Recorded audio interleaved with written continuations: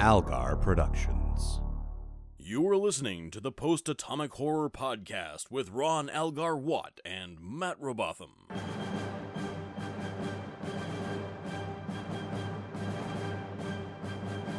Episode 220, covering The Reckoning and Valiant.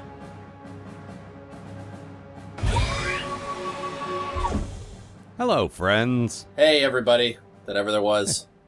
Ever there was? Everyone that ever there was that's listening to this show.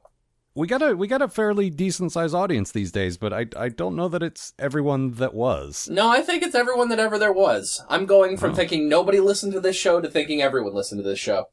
So everyone that ever was, so like historical figures. Yep, Genghis Khan is fucking listening to this show going, yeah, that was pretty good. Napoleon listens to the show. Yep, when he's not at the Ziggy Pig. Other people who maybe contributed DNA to Serpentor listening to the show. Yep, Serpentor himself definitely listening. Yes. It is post-atomic horror time. This I command. little something for the G.I. Joe people, I guess. Mm-hmm. Well, there's probably some. Could be. Who knows? But we're not here to talk about that. No. We're here to talk about the Star Treks. We are here to talk about the Star Treks. Yes, and the first episode belongs to you, Matt. So it does. It's The Reckoning. I reckon you should tell us about it. I reckon that I am upset about that joke. That wasn't a joke. I mean, it wasn't funny. That's how you can tell. Yes, exactly. Every time a joke of mine doesn't land, it was never a joke in the first place. It's just a trick. Yes. All right. It's a plot, a ploy to start a war. All right, why don't you tell us now about The Reckoning? All right, so Cisco gets called down to look at something on Bajor. In this case, it's some sort of mysterious ancient tablet promising Bajoran mysteries or whatever. I don't know. It piques Ben's interest when he sees that it concerns the emissary and something called The Reckoning. In the original Bajoran, this translates to, The Emissary is an episode of Star Trek Deep Space Nine. So is The Reckoning. But nobody knows that yet. Sensing that I've been having a difficult week already, Kai Wynn decides to drop by the station for some real down-home meddling, just like Grandma used to make. She orders the tablet returned to Bajor, where it can spark off about 30 episodes of boring Spider-Man the Animated Series episodes. Fortunately, before that can happen, Ben breaks the tablet in a fit of religion. This releases some weird gases that make bad things happen on Bajor. Kai Wynn uses this as further proof that Cisco is a jerk. Unbeknownst to her, it is actually she who is the real jerk. A prophet comes to DS9 and possesses Kira, preparing to do ancient battle with its evil enemy, the Pa Wraiths. A battle which could tear the station apart with bombardments of Ghostbusters energy beams. Dax devises a way to dissipate the prophet, freeing Kira, but Ben has faith that the prophets will triumph. Then the Pa Wraith shows up and possesses Jake, and he and Kira shoot chest lasers at each other for a while. It's not nearly as interesting as it sounds. Realizing that if the prophets win, Bajor will be united in 1,000 years of peace, and therefore she won't get to feel important, Wynn activates the chrono-whata-chid thingy-mabobber, sending both prophet and wraith to the cornfield. Then she goes home, sits in her big chair, and feels smug. Okay, I need a little clarification here. I don't get the Spider-Man reference. Oh, no, you wouldn't. There was back on the 90s, Spider-Man cartoon, there was like 30 episodes all linked together about Spider-Man and the Kingpin fighting over this tablet. Like a cold tablet? Yes. They both... Like medicine? Yes. The Kingpin needed it for his ailing wife, and of course Spider-Man needed it for his ailing aunt. Well, yes, obviously. And then the Kingpin married his aunt, right? Yes, exactly. And then it turned out the Kingpin was possessed by Dr. Octopus. All right. Well, that's not the stupidest thing I've ever heard. No, not even close. Neither, for some reason, is this episode. I don't know why I liked this, but I did. I don't me usually too. like this kind of mumbo-jumbo in my Star Trek, but I've said this before. I like it in DS9. I think because it's a bigger picture thing, because it's something we keep coming back to, it's not like throwaway aliens, like... I don't know. There's something about it that it works for me. I mean, it's the prophets. That religion has been with the show since the beginning. Yeah, and it's got basis in science, like, Yes. wormhole aliens. They're wormhole aliens. But I mentioned this the first time the Power Wraiths appeared in that other episode with Keiko, which for some reason I thought we hadn't done yet, and I'm kind of glad we already have. Yeah, we've got enough terrible episodes still to come. Don't go back to old ones and think we have to watch them again. No, for some reason I had it in my head that we still had to watch the Keiko gets possessed by a demon episode. And, Nope. Because we must have then made the joke about how can you tell? Ha ha ha. Because that sure feels like us. Yeah. Fucking hacks. Anyway. Why do people like the show? I don't know. We're but they terrible. all listen to it, according to you. Yeah. But no, I like I don't like the idea of there being evil prophets. Like, once you impose morality on those guys, then it changes because, like, I like that they're alien and they're sort of benevolent, but once you say but these guys are good and these guys are evil, that just makes it more, I don't know, more like a religion and less like a thing that... Yeah. We're getting into, like, this could be both things and into, this is definitely religion. And actually, this episode really treats it like that. Like, Ben's basically a prophetist now. Whatever He's come around to this. Like, it's been a gradual arc, and this is completely, like, he's arrived. Yeah, like, I mean, like, I am the emissary, and This episode is all about how strong his faith is, which is amazing for a guy who, like, when he first came on this show, was all like, yeah, some aliens in that wormhole. I guess these people think they're gods, and they think I'm Jesus, whatever. It's dumb and embarrassing, but, No, we've gone from... I'm very uncomfortable with all of this to, I'm taking this thing because I want to look at it. And it didn't even occur to me that you guys might be sensitive about people stealing artifacts from you because, the Cardassians did that for years and years. Yeah. I'm not stealing it. It's got my name on it. Well, right. That was my point. Yeah. It was like, it does say welcome emissary right on it. Yep. It doesn't say welcome Kai Wynn. It doesn't say welcome First Minister Shakar. It says welcome emissary. Are you sure it doesn't say welcome Kai Wynn maybe on the back? Have you looked? Nope. Can I look? Oh, yes. Nope. Look with your eyes, not with your hands. I think it's written very small here. You just wrote that. Who let her in with a Sharpie, damn it? No, he's like, it never occurred to me that, like, they would be really skittish about people just stealing ancient stuff from their planet after all that shit that happened, even if it is the emissary. Mm-hmm. And it's like, oh, yeah. And so Kai Wynn actually has a point, like, believe it or not. Yeah. Just, but you're she's still really like, not supposed to be taking stuff that's ours from our planet and then throwing it at a wall because you're mad at it. Well, that was the other thing. They told him, I have several problems with this. You gotta bring it back, And then he just goes up and smashes it. There, if I have to give it back, you can't have it at all. Wow, really? Really? All right. It's like, I expect this kind of crap from Wynn. Oh, yes, when you wanted it back, it fell over. Whoops. Funny that. But come on, Cisco, you're Cisco, you're better than that. No, I just really wanted to break something beautiful.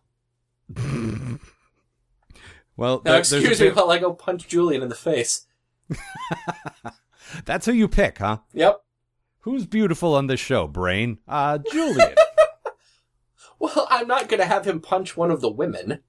Well, all right. I don't know. Dax wouldn't let it happen. Like, he could try. Yeah. Kira, too, actually. Neither would Kira, come to think of it, yeah. That's what I'm saying. The women on the show, like, would not, like, he could try. Yep. But he wouldn't land the punch. No, I would definitely say, of all the dudes on the show, Julian definitely has the prettiest face. Yeah, you were correct. My face, no! That's how it makes my livings. No, it's not. How you make your what? What was that? It's the episode King of the Hill where, I forget what it was, but it was Cotton going, just not in the face, that's how it makes my livings. Ah. So, about this episode of this show that we're actually watching. Are we not doing the, King of the Hill atomic horror? Yeah, I was waiting for that. The post-atomic Hank. The propane atomic Hank. That's pretty good. Why don't you instead tell us what a good thing was about this episode of this show? Fucking, I love how shitty Kai Wynn is in this episode. we got prime Kai Wynn here. This is Oh. like peak, like she is pure her. Yep. This This is is undistilled, yeah. This is, and I've talked about this before, anytime there's a really good episode where she's really awful. Well, and I'm because- glad we clarified this because you hate her, but you love to hate her. Oh, I adore hating her. She's one of the best villains on this show, and this show has Gul Dukat. Yep. Like, you know, that's a pretty good place to be number 2. Yeah. Are you sure I'm number 2, child? Not number 1? Check again. I'm pretty sure I'm the Kai of this country, that this entire planet. That should probably make me number 1. No, this... No, the first minister has first right in his name. He might actually be number 1. Son of a bitch. No, she is fantastic. Can't you just picture her going, son of a bitch? Yep. I mean, under her breath, not to anyone. No. Oh, of course, child. This episode is all about her desperate, like, finding out that this massive, important biblical thing is happening to Bajor, and the most important thing is that she be a part of it. Somehow. Yeah, Like- she's barely involved. She happens to be there to see it, and that's it. Like, Yeah. the thing possesses Kira. It looks at her. She says, "But what about me? I'm the Kai." And like, there's this wind, sort of like ominous wind rushing noise that just Yeah. stops. Yeah. Like, not listening anymore. I Don't care. love it. Yeah. Just think of how that would be, okay? You are basically the pope of this religion, okay? Yep. Fucking God shows up on this space station while you're there, and he has literally no interest in you. Yep. Just like, please, I have served you all my Yeah, life. I've been waiting. Like, all the Kais have been waiting. Thousands of years for this. Like, now it's me. I'm here. Let's go. Wait. Oh no, we didn't want you. Ew, no. There's also the, I love the basic concept. The Kai is visiting the space station, and the prophets, who's the most religious person on this space station that we can possess? Yep. Kira, come here. What about me? Not listening. Bored now. What's your name again? Who are you? I'm the Kai. Really? Not ringing any bells. Adami? Oh wait, no shit, that's her real name. What was the first That is Kai's her real name. Yeah, that's her first name. Opaka. Opaka? Yeah. No, Win. Kai Win. Are you sure? No, not ringing any bells. Anybody? Nothing. Kai Win? Anybody? Sorry, we haven't heard of you. No, I like it. I like that. Like, I like her bitterness of like, I've devoted my life to this, and they don't care, and it's fantastic. And the fact that at the end she's the one that like stops it. That says everything you would ever want to know about this character. It's if she's got the faith that Ben has in in the Prophet's triumphing, the Prophet's triumph over the Pa Wraiths, and it's 1,000 years of peace. It's a golden age on Bajor. Like, right, but the fact is, she is concerned that they will lose, which is the entire opposite of having faith in them. She doesn't, she thinks they need help. She thinks, but what if evil wins? I better intervene. Mm-hmm. Because she doesn't have enough faith in them to win. Gotta be in there somehow. Well, of course. I helped. And her last conversation with Kira as she's leaving the station is she's already putting a spin on this, like she intervened to make things better. Yep, I helped. You're welcome. Uh-huh. Mm-hmm. Which is totally her. No, 1,000 years of peace. Well, yes, but if that happens, I will not be necessary anymore. Yeah, she even says that. Yep. She says there won't be any needs for Vedeks or Kais or emissaries. We'll all be out of work. Cisco's like, that's okay, I've got another job. And she's like, well, I don't. We might need a couple of Kais. Maybe just one. I mean, with all that peace one. going on, people are going to need someone to tell them what to do. Right. Right? We're all equal, but I'm a little more equal. That's right, I've read your Earth Animal Farm. My good thing is, man, Dax is really like prime Dax right now. Dax is on point in this episode. Being like sort of the distillation of what they're all about. Mm. She's an excellent counterpoint to Cisco this whole episode where he's totally gone on this faith thing. And she's like, dude, no, you were with me the first time. And we agreed that this is a science thing, not a magic thing. Like, what is wrong with you? What are you doing? Yeah. Remember? Like, when we went to that golf course in the first non-interference episode? thing, right? What's that? Remember when we went to that golf course in the first episode? Yeah, right. Science. You went to a golf course. I went to a volcano-strewn hellscape. Oh, yeah. My hellscape. Yeah. But it's great. And we've mentioned this. I'm not going to say how it happens, but we have mentioned Terry Farrell leaves the show at the end of this season. That's not a spoiler in the sense that we're not going to tell you how the story goes. Yeah. Maybe she transfers off. Maybe she dies. Maybe, who knows? We're not going to tell you. But the point is, the character, will be gone because the actor decided to go do something else. Becker. I was waiting for you to say Becker, yes. I fucking hate Becker. I just resent Becker. I've never seen Becker. But, and it's just, it sucks because the character is completely where we want her now, and she's about to leave. Yep. She's got 4 more episodes, and she's gone. Yep. And it's too bad. Because we're really close to the end of season 6, too. Jesus. Yeah, we are. We got 2 more pairs of episodes, and we're done. Wow. Yep. This actually... one more season. Sorry, go ahead. No, I'm done. Oh, go ahead. This actually ties into my quote, too. Okay. Well, what is your quote? Dax being hilarious. All right. Let's hear it. I had a pretty good idea what this was the minute I laid eyes on it. That confirms it. It's a slab of stone with some writing on it. That's a great quote. Thank you. I thought so. Yeah, there were a few really good ones. There's also the one where she's like, well, it either says there will be 1,000 years of horrible darkness or the Bajorans will eat fruit. Not really sure, but given the tone of the rest of the tablet, I think it's probably not fruit. Later, Kira eats some fruit. Yeah. Actually, it was earlier, but it's still, Yeah, they really kind of screwed up the setup on that joke. Yeah, they kind of did. Let's see, what else? DS9, you need punch-up. Call us. Yeah. It's not too late. No, it's exactly too late. It might be very too late. Yeah, it might be about 15 years too late. Uh-huh. I like how old all this Bajoran stuff is. Like, when they find the ruins, it's like, yeah, so this is 15,000 years old, and this is like 50,000 years old, and like all this stuff. Like, we talked about this like in the Sunship episode. These guys were way more advanced than like most of the races we deal with. Yeah. Like, they kind of hit a lag, and then the occupation. Yeah. But for a while there, they were like way ahead of everybody else, and I like that. I like that they had like, civilization before we did, and they had like technology way before we did, and it's just cool. It's one of those things I like about Bajor. Yep. That's why it's awesome. Jake does not agree with you. Well, not so much. Jake has very little interest in ancient Bajoran culture, which he fucking flat out says to Kira, who is probably he expects Kira to take his side. Yeah, it's like this is boring, right? What? Isn't Bajoran culture boring and stupid? But buddy, count the nose ridges. Yeah, come on, standing right here. Really? Yeah.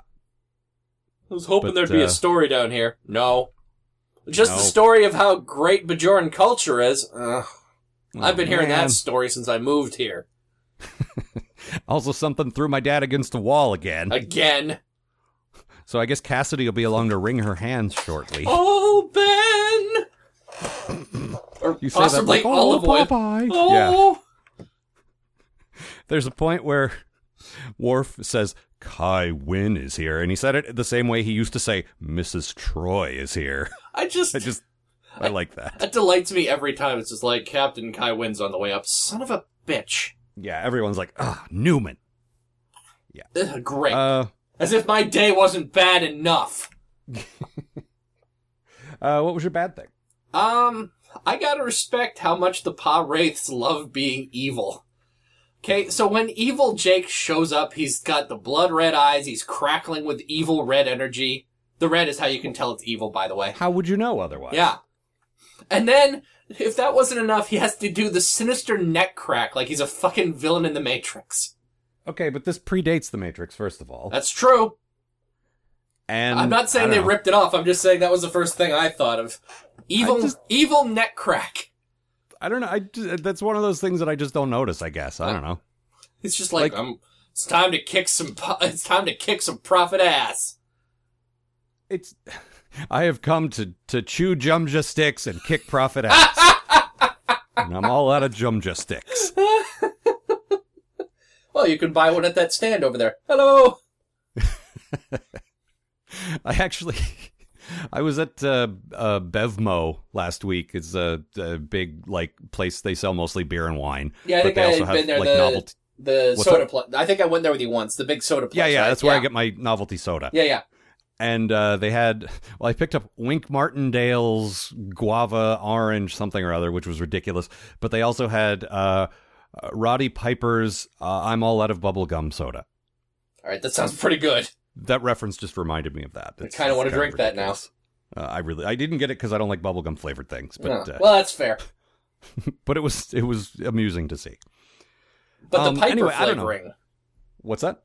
But the flavor of Piper. Well, yeah.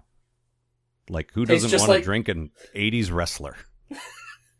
Well, I mean, Slim Jim's sold really well for a long time, and they taste like Macho Man Randy Savage. Snap into one, Matt. What does that even mean? That doesn't even make sense. That's not even English. I never understood. How do you snap into something? Explain this to me. Listen, you're the one from the 90s, not me. I am the one from the 90s. The 80s. If only Macho Man Randy Savage were still alive today, we could ask him. Did he go the way of Gene Wilder? Yeah. No, he went the actual death. Oh, okay. I don't know. Anyway, as far as the evil prophet thing goes, I don't know, like, you're dealing in sort of like, what's the word I want? Like, you have to really get the point across. You have to make it very clear who's the good one and who's the evil one. Mm-hmm. So you do the blue and the red. You do the body language of evil versus the body language of good. Like, you have to do those sort of really broad things. You know what I mean? Like, although apparently the body language of good is standing very still. Yeah. Well, and the thing is, they put all of that battle in post. Like, it's all, light show crap. And, like, so Sirach Lofton and Nana Visitor had to stand there and stare at each other for long enough for them to put the effects in. And apparently they couldn't do it and keep a straight face. No, you have to look really more serious. You're shooting each other with incredibly powerful energy. This is ridiculous. Yeah, but I don't even think that it's ridiculous. I think it's just, you got to stand there and stare at the other guy for like 2 full minutes so that they can get enough to put the effect in. Yeah, there was supposed to be, I was reading a memory alpha, there was supposed to be this huge running battle all over the ship where they were both running around throwing fireballs at each other like it was Street Fighter. And then they were like, maybe we can't do that. That's actually really expensive, and it'll take, 16 days. Normally takes and an us average shoot 4. is like 4 days. Yeah. So maybe let's not do that. Let's, how about we just have them fire beams at each other like it's an episode of Dragon Ball Z? Yeah, I haven't played Street Fighter and I haven't watched Dragon Ball Z. Remember, you're the one from the 90s, man. Yep. That's okay. Enough people will get it. No, they should have done like a proper Wizards duel, but the problem is that's what the changelings do. Like, turn into different stuff and, That would have been awesome, but... like a Sword in the Stone Wizards duel. Yeah. Not like a Fireball Wizards duel, like a turning into shit Wizards duel. Right. No, like a Sword in the Stone is my go-to for that. Where you turn into a squirrel and then a lady squirrel falls in love with you. Yeah. Wizards. Uh-huh. Exactly. And then you're a fish for a while, because why not? Sure. Yeah. We are particularly distracted this week. I don't know what that's about. Because I didn't dislike either of these episodes. No, they were both fine. But, wizards. Yeah. I don't even like wizards. How can you not like wizards? Well, it's pretty easy. Look. See? That's me not liking wizards. Fucking beards and pointy hats. Shut up. I hate them so much. The only wizard I like is Alan Moore. He's a pretty good wizard. Yep. All right, so my bad thing. He's a pretty wizard. Podcasting is wizard. All right. My bad thing. The exposition in this episode is particularly clumsy. Like, this is the culmination of 6 years worth of running story for the wormhole aliens / prophets, the power race, all this, like the Bajoran religion. Like, so many stories are referenced here, and they have to explain every single one of them in great detail. There's a whole scene between Dax and Cisco where she's like, yes, but we see them as wormhole aliens. But they're really the prophets. Yes, that's what the Bajorans think. And then this happened. Like, we get it. Yeah. I know that not everyone has watched every episode, but, we have. Do this for us. Also, again, they're dealing in very sort of broad concepts. It's the Bajoran religion, good versus evil. You don't have to explain all of it. I think people get the gist of it. Oh, do people get the concept of good versus evil? Is that not what all fiction is based around? I think they probably do, but Yeah. look, I don't want to assume anything. That's true. So, yeah. It was a bit clumsy, I Oh, thought. good versus evil. I see. Oh, like X versus Sever. I get it. Oh! You mean Ballistic X versus Sever? Of course I do. Wait, so which one is X and which one is Sever? Wait, so that was Lucy Liu and... No. I mean, in this battle. Oh, I see. Okay, well, clearly, the Pa Wraiths are Sever. Oh, clearly. Yeah, and, the Prophets are X. Spelled Okay. ECKS, by the way, not, just Right. X. Right, no, that would be ridiculous. Because then the logo would be like XV Sever, which, that's stupid. No, because that then says 15 Sever in Roman numerals, Yeah. and that doesn't even make sense. Yeah. And that's before Or the they could Predator replace- shows up. Or they could replace the V in Sever with a 7, Ooh, I like the way you think. like in the movie Seven and... This is 7 and... Yeah. Wow. Okay, so have we literally talked about everything from the 90s now? I think we may have done. So the later seasons of Garfield and Friends, Who are the friends in Garfield and Friends? tell me that. You heard about Heathcliff? And I have one more note, which is Avery Brooks has never Averied more Brooks. Oh man, that dude Avery's so hard in this. When the battle is happening and Jake is maybe gonna die, and it's like, these are all the things I care about right here. This station, that boy, those gods, the Jorans. Like, this is all the shit. And like, oh God, what am I? And he's doing that thing. Yeah, Captain, we have to evacuate. I know, but my faith. Yeah. The prophets will protect him. No, in my mind, it's real. In my mind. It's so weird because I should not like his acting style, but I totally do. It feels genuine. Yeah. It doesn't feel like acting, it feels like emoting. Well, that was the thing. We talked about this during the episode. When it was Shatner shouting it up, Yeah. it felt like, it was acting. Yeah. When Cisco does it, it's like, no, this is how he acts. Yeah, Avery Brooks is tapping into some emotion and expressing it legitimately, not just acting. Mm-hmm. There's something more sort of primal and real about it. Yep. It's real. I mean, this is one of the reasons I like Cisco. He's kind of weird. Yep. No, and we've said that from the very beginning. Yep. And I stand by it. Yeah. Still good. It's delightful, but, Yep. a little weird. Also, how DS9 an ending is that good and evil face off and nobody wins and there's still evil in the world. Yep. That's pretty Deep Space Nine. Yeah. All right. Anything else? Let me just have a quick look over my notes here. No. Root doot do. That's the sound of reading. I see. Very well. Well, then I will move forward. I will not make that noise, but I will read my summary for Valiant. The story of a guy named Eddie who does an investigation into Toontown. That sounds pretty good, actually. Well, that's from the 80s. I apologize. I've broken the trend of us talking about things from the 90s. Yeah. So, clearly suffering the after effects of more profit meddling, Cisco decides it would be a perfectly sensible idea to trust one of his runabouts to the littlest ensign, Nog, and Sierra Lofton, who is working on a new streak by appearing in 2 episodes in a row. I suppose it's also possible that the two of them stole the runabout for a Ferris Bueller-style joyride, especially given how positively Cameronian Nog has been since joining Starfleet. But no, apparently he's carrying a vital diplomatic communique for the Grand Nagus.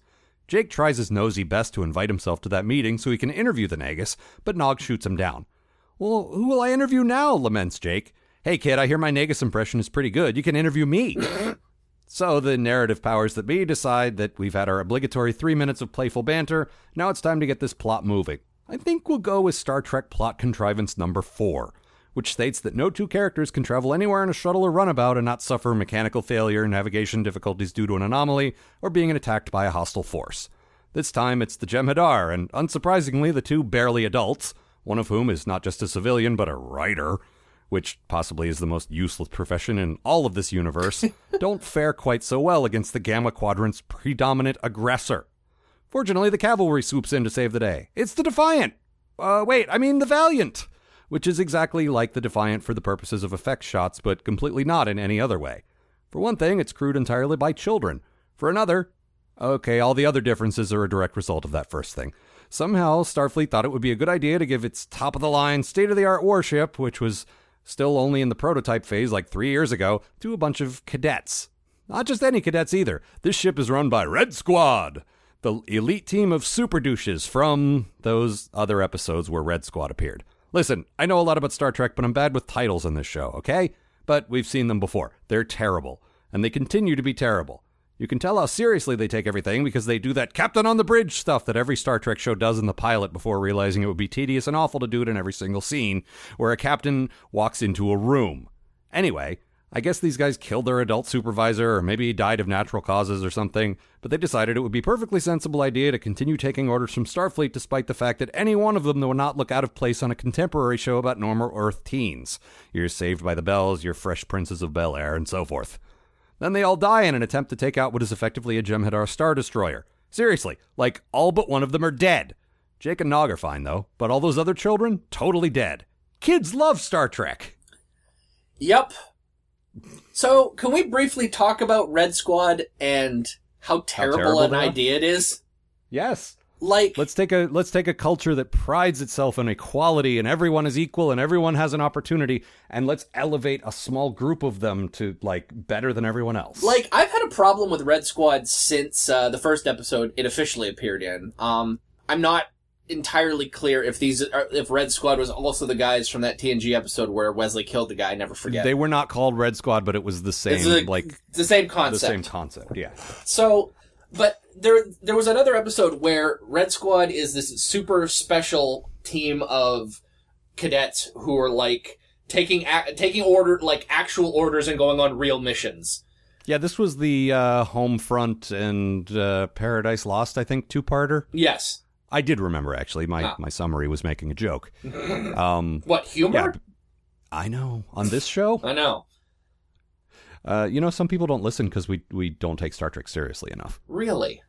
Apparently so. Wow, we're just bad people.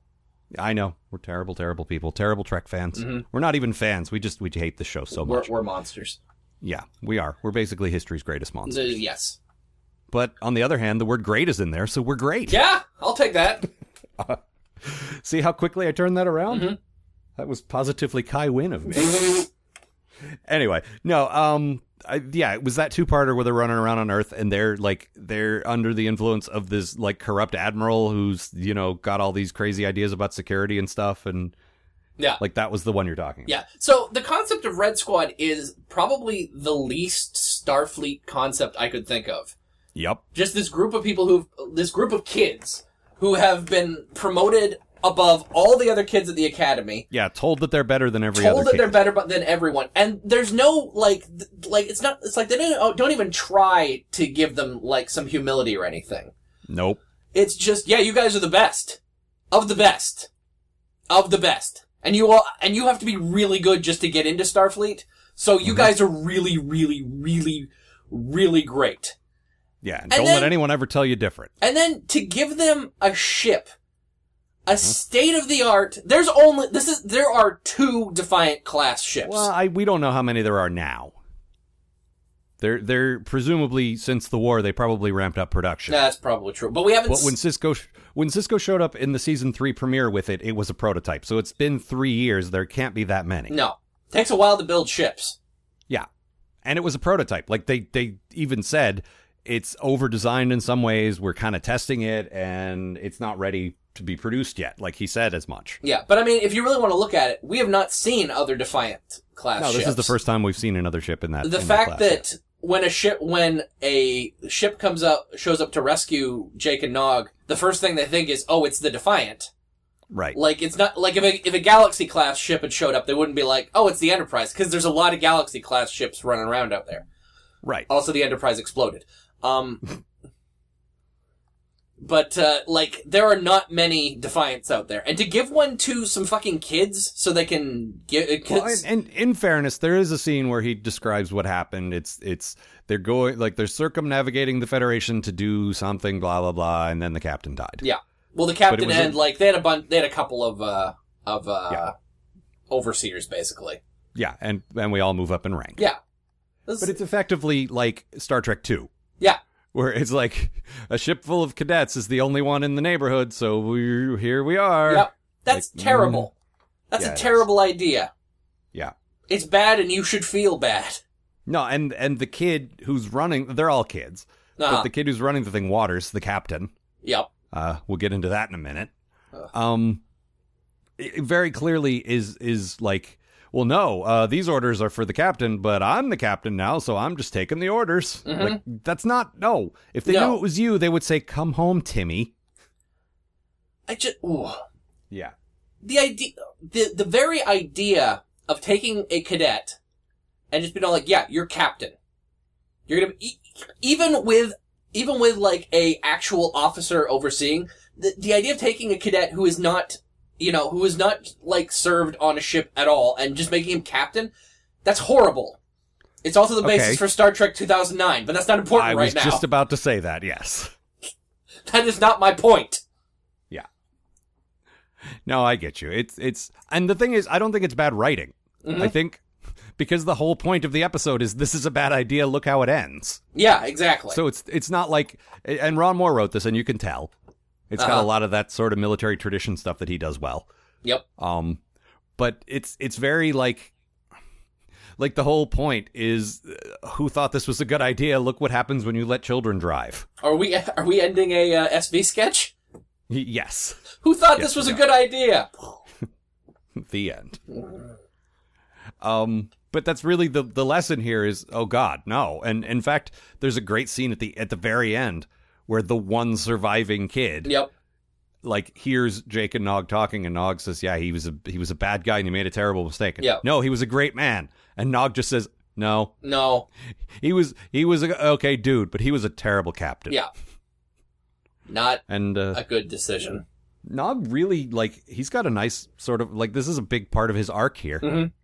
Because he's really grown up and had, forced to, like, oh shit, this is what I always wanted and it's terrible. Yeah. There's a great interview on Memory Alpha with, well, it's not an interview, it's an excerpt from an interview, but, with, the dude that plays Nog, whose name I can never remember. Aaron Eisenberg. Okay.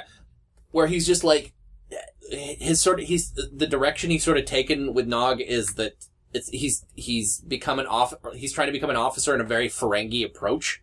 Yeah. Like, it's all about this one goal of becoming an officer and eventually becoming a captain. Right. And, like, I think the concept of Red Squadron really appeals to that,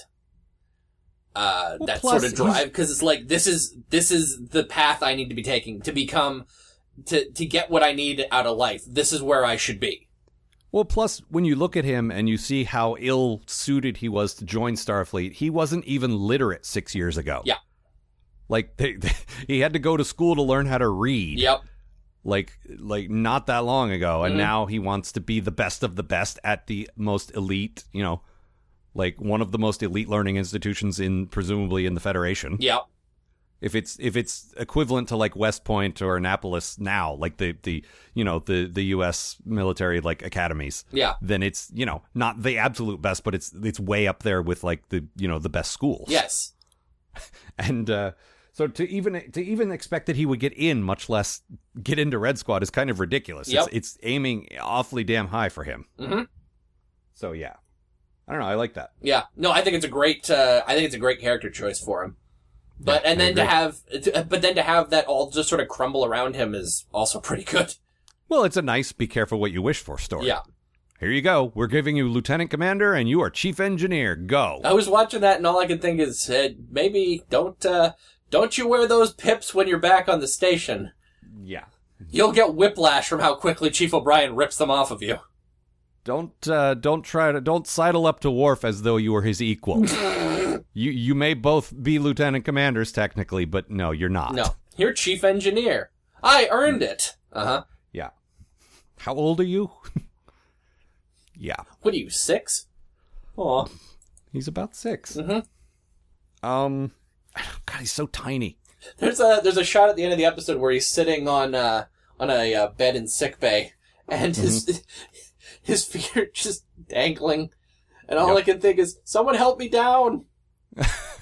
Well, you were saying when they were in the runabout that he can't reach the pedals. Which, much like the whole upstairs downstairs thing, I wonder how your brain sees this show. I love the idea of a runabout with pedals. Well, and I just assume it's Flintstone style, where they actually stick their feet out of a hole at the bottom of the thing. Warp factor, we got to go up to warp 4. Yeah, exactly. Actually, be more like pow. Right. That's closer. Yeah. But yeah, it is a great be careful what you wish for thing. Yep. Which I like. I like, and we're gonna argue a bit here. Mm-hmm. I like all the kids. Like, I mean, the captain is a douche. He plays a douche very well. He actually, I get a real Chris Pine Kirk vibe off of him, which was weird. He's not nearly as handsome and charming. Well, yes, no, but it looks like, and this is impossible, obviously. It looks like he watched Chris Pine as Kirk and was all like, "Yeah, that's what I'll do." Yeah, he just isn't doing it well. No, the thing is, there's just sort of a generic macho swagger about that. Like, there's nothing, Yeah. There's nothing unique about that. He just does it really well. I'm just waiting for him to spin around in the chair and go, "Bones!" Yeah. Chew on an apple. Mm. But it's all of them have this vibe of, like, I am a kid pretending to be an adult. Yep, wearing the big boy pants. Which I really like.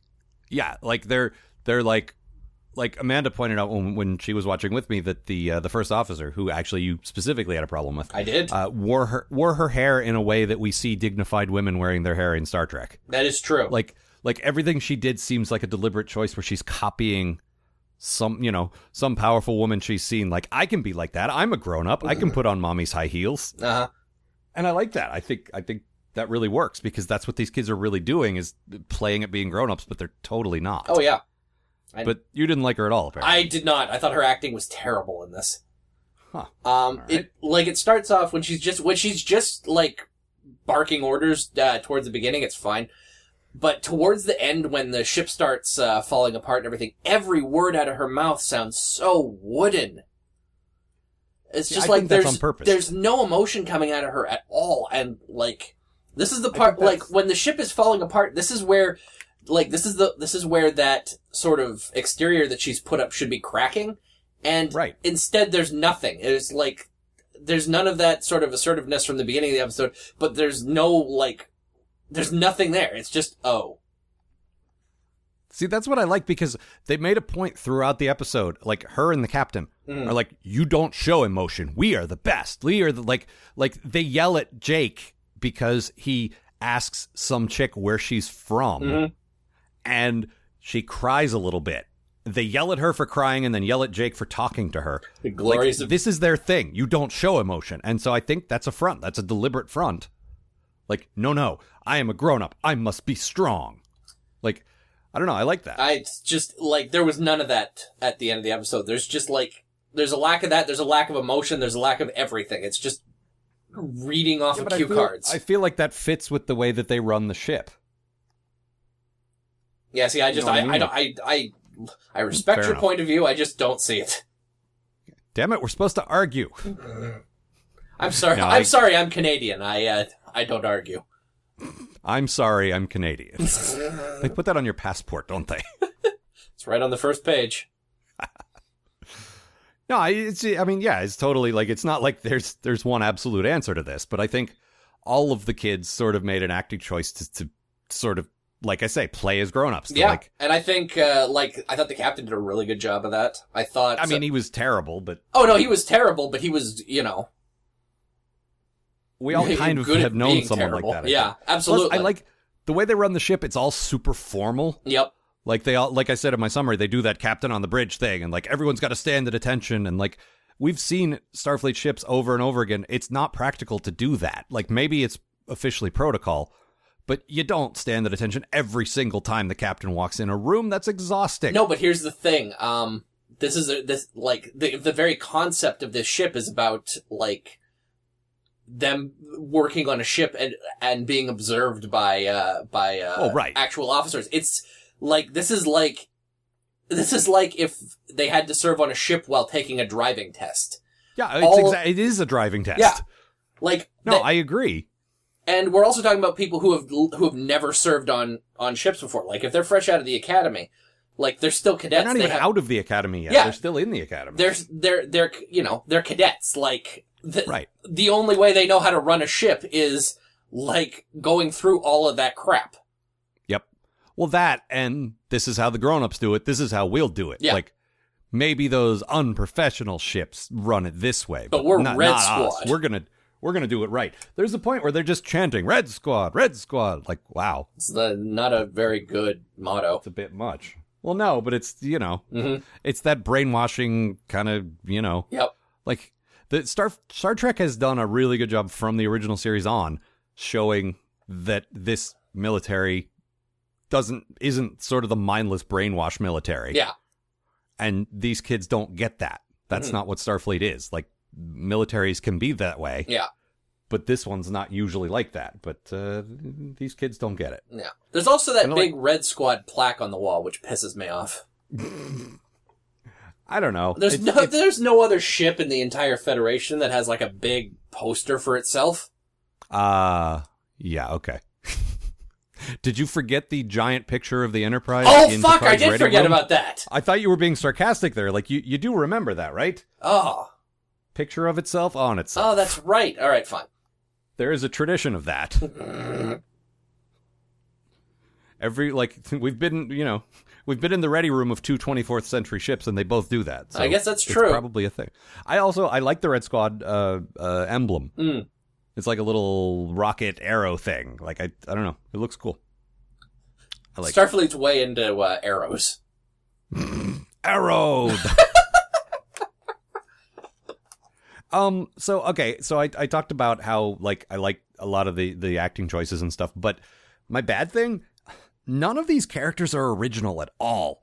Like, all of these felt like the same guys we met in Lower Decks and also the First Duty.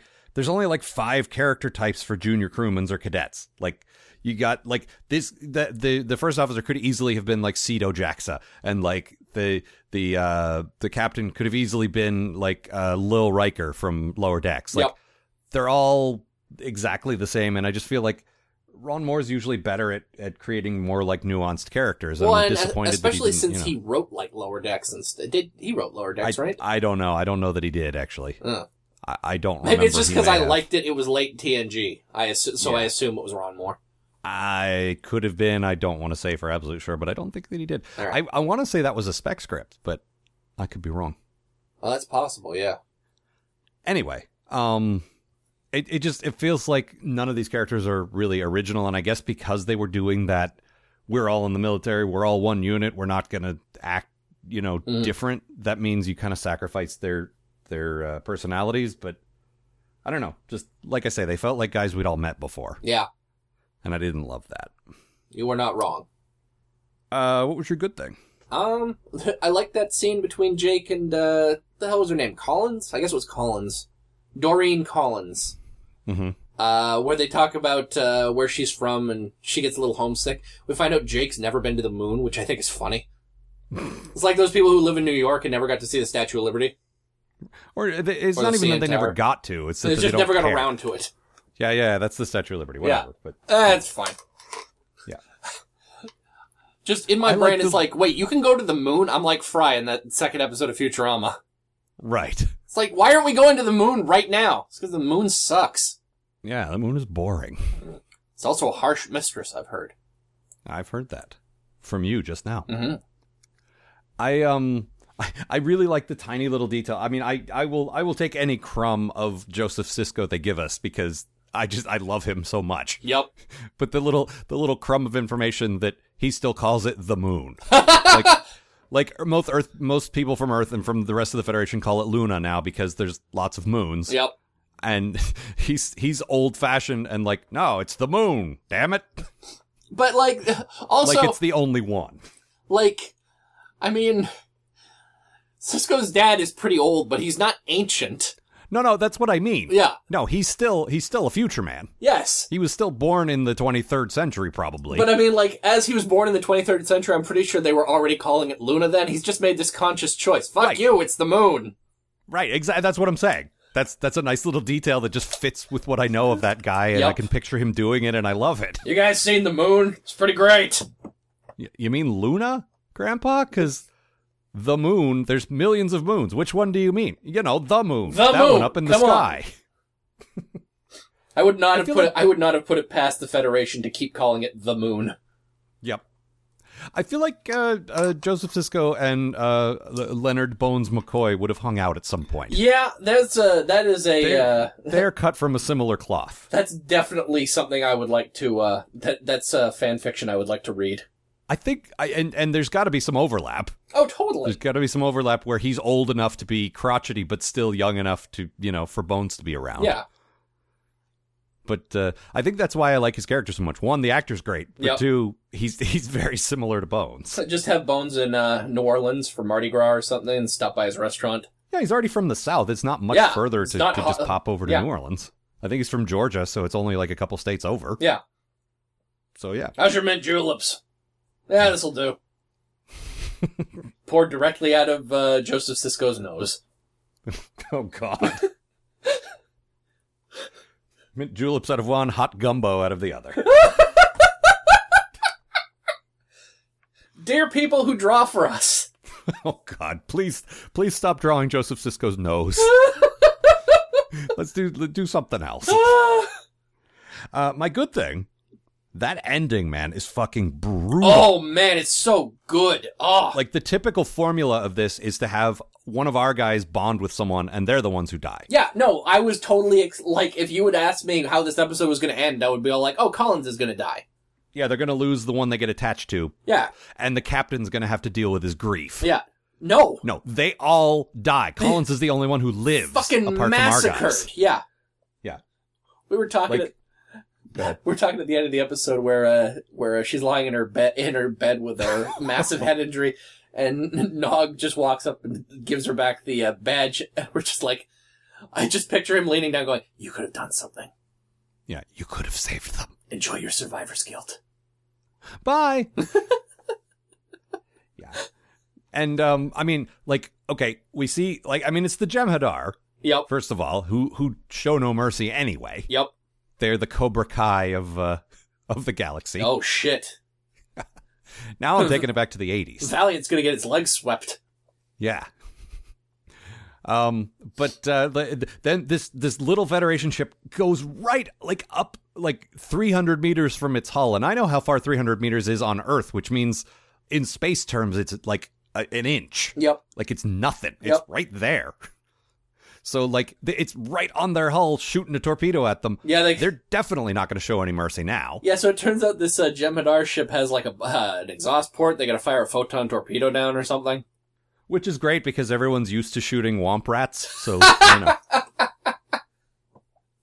Not much bigger than 3 meters. Yeah.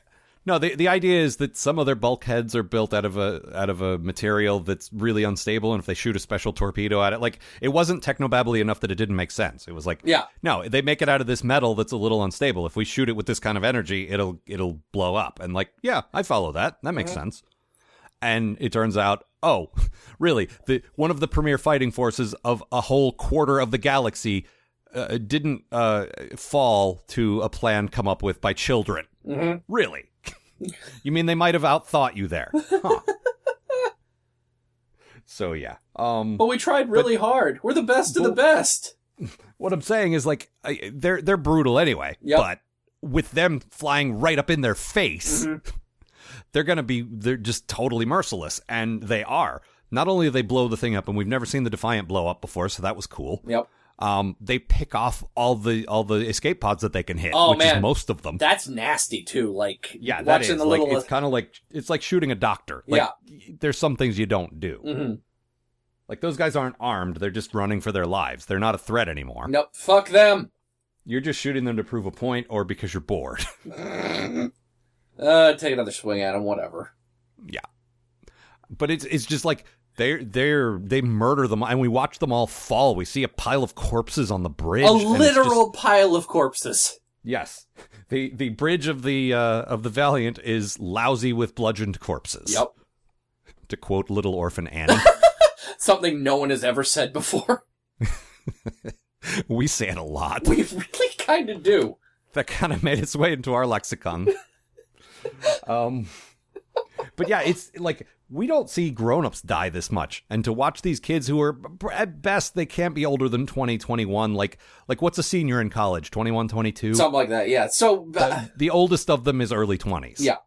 But most, like, the youngest one he even says is 17. Yeah, 17 to, like, very early 20s. Maybe. Like, yeah. They're all dead. Yeah. Dave. Even Rima. Just brutal. Yeah. It's bad. And it really just drives that point home of these kids are in over their heads. They should have just gone home. Mm-hmm. You know, and it's the overall theme that war is bad, only the show does that well. Yep. So. Did you know that war cool. is bad? I think it's come up before on the show. Well, what is it good for? Absolutely nothing. It's true. Yeah. That's pretty good for the economy. Yeah. I used to be a defense contractor. We kind of liked it when there was a war. Mm-hmm. I had to stop doing that. That's a little unpleasant. What else? There's a great unrelated scene at the very beginning where Quark's replicator's broken and nobody's available to fix it, so Dax fixes it, and he's like, but you're Dax. You don't fix stuff. You're better than that. You took cleaning crap out of my replicator. Yeah, and it's just like, okay, Quark sometimes has a very sort of awful Ferengi way of looking at women, but I like that Dax doesn't really fit that. No, well, Dax like, is... No, you're not a technician, you're a scientist. Come on, don't get your hands dirty. Yeah. Don't be gross. Yeah. That's Chief's work. Yeah. You were a scientist, man. Go do some science. Or for my idiot brother to do while I poke him with a stick. Oh, and I have a special stick just for that. Where's my ROM poking stick? Ah, there it is. Well, here it is, brother. I sharpened it for you, just like you asked. I'm really kind of dumb. Yup. Anything else? Didn't have a lot of notes for this one. Yeah, I noticed that. It was weird. Yep. So my quote, yes, I don't know please. why this just delighted me for no good reason, is this. Warning. We are within range of enemy weapons. Thanks for the warning. I just like when people talk back to the computer mostly. I liked it when Geordi did it. I like it when Chief O'Brien does it. It amuses me because it's like when I yell at Siri. Like, stop that. It can't hear you. I mean, it can, but it doesn't understand that you're yelling at it. Talking to the computer. Yep. So, yeah. Is that it? I believe that is it. Okay. Next week, we are doing a pair of episodes that we both remember to be not great. So next week, I will be on an adventure somewhere far away. No, you'll be back from your adventure by the time we need to talk about these episodes. You're not getting out of Cave Molly and Quark wears a dress that easily. Not really spoilers, because, you know. Yeah. Yeah. All right. Couple of quick plugs. As I hinted last week, I recently did an interview with animation writer David Wise. He wrote for Transformers, for the Ninja Turtles, and for Star Trek, actually, for the animated series. So there is a connection to what we do here. That's on my More Bits podcast. That is more-bits.com or on iTunes. Mm-hmm. And we have some exciting news about the show. Yes. I've been working with the Pocket Theater here in Seattle. We've done live shows there before. It's a great venue. It's a great little place for sort of small venue comedians and sort of up-and-coming people. And they have offered us their space to record this show in. Yep. When Matt hopefully will be in the U.S. coming up soon. In the next couple of months. Yeah, we hope. Yeah. We are going to try to start doing the show live on a semi-regular basis. And yes. We don't know how frequently. We don't, all those details are yet to be worked out. But I do know we are going to be doing the first episode of Voyager live in front of an audience at the Pocket Theater in Seattle. Yep. That's in late August. More details to follow when we get a little closer. But the idea is that if you're in Seattle, it's a great jumping on point. You don't need to know a lot about Star Trek or about this show because we'll be starting something new. It'll be a great time for you to kind of get in on the ground floor. Yep. And get an idea of what we do. So, and more importantly, come and share our pain. I am keeping an open mind, Matt. You do that. All right, let us now have you say your thing, and I will hit stop. See you, folks. You can hit stop now.